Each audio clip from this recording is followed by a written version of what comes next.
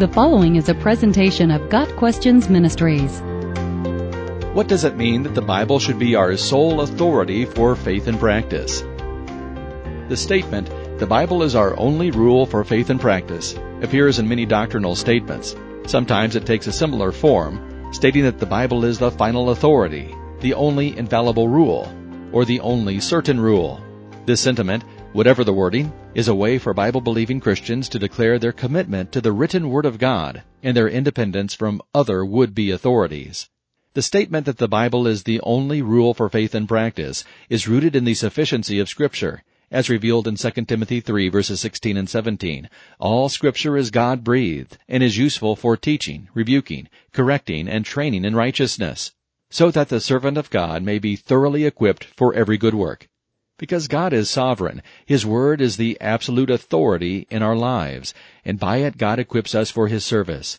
As A. Hodge wrote, "Whatever God teaches or commands is of sovereign authority. The Scriptures of the Old and New Testaments are the only organs through which, during the present dispensation, God conveys to us a knowledge of His will, about what we are to believe concerning Himself and what duties He requires of us."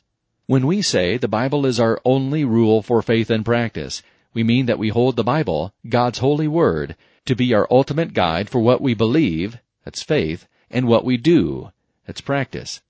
We mean that the Bible trumps man's authority, church tradition, and our own opinions. We mean we will allow nothing that opposes God's Word to dictate our actions or control our thinking. We mean that we agree with the Reformer's cry of sola scriptura. When the Bible clearly reveals a truth, we believe it with all our hearts. When the Bible clearly commands us to do something, we make sure we are doing it. For example, the Bible says that Jesus is coming back again. Since the Bible is our only rule for faith, we have no choice but to believe that Jesus is returning someday. Also, the Bible says that we are to flee from sexual immorality. 1 Corinthians 6 verse 18. Since the Bible is our final authority for practice, we are bound to abstain from immorality, as defined by the Bible. We believe following the Bible as our only rule of faith and practice is the safest position theologically. Fidelity to Scripture keeps us from being tossed back and forth by the waves and blown here and there by every wind of teaching. Ephesians 4 verse 14. As the noble Bereans taught us, all doctrines are to be examined in light of the Bible, and only what conforms to biblical truth should be accepted. Following the Bible is also the most sensible position, because the Word of God is eternal. It stands firm in the heavens. Psalm 119 verse 89.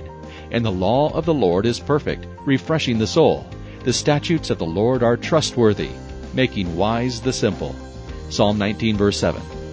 Got Questions Ministries seeks to glorify the Lord Jesus Christ by providing biblical answers to today's questions. Online at gotquestions.org.